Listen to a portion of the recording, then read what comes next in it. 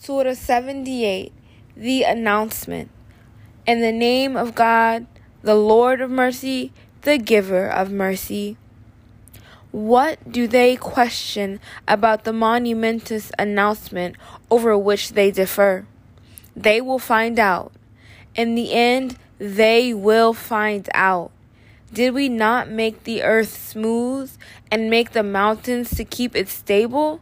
Did we not create you in pairs, give you sleep for rest, the night as a cover, and the day for your livelihood? Did we not build 7 strong heavens above you and make a blazing lamp? Did we not send water pouring down from the clouds to bring forth with it grain, plants, and luxuriant gardens?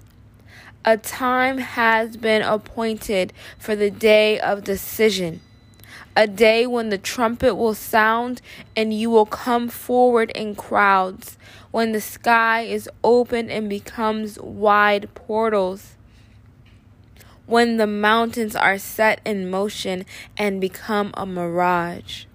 Hell lies in wait, a home for oppressors to stay in for a long, long time, where they will taste no coolness nor drink, except to one that is scalding and dark, a fitting requital, for they did not fear a reckoning, and they utterly rejected our messages as lies.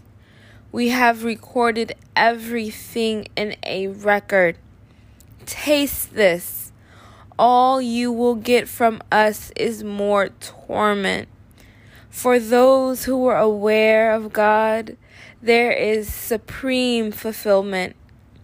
Gardens, vineyards, maidens of matching age, and an overflowing cup. There they will hear no vain or lying talk. A reward from your Lord, a fitting gift from the Lord of the heavens and earth, and everything between, the Lord of mercy. They will have no authority from him to speak.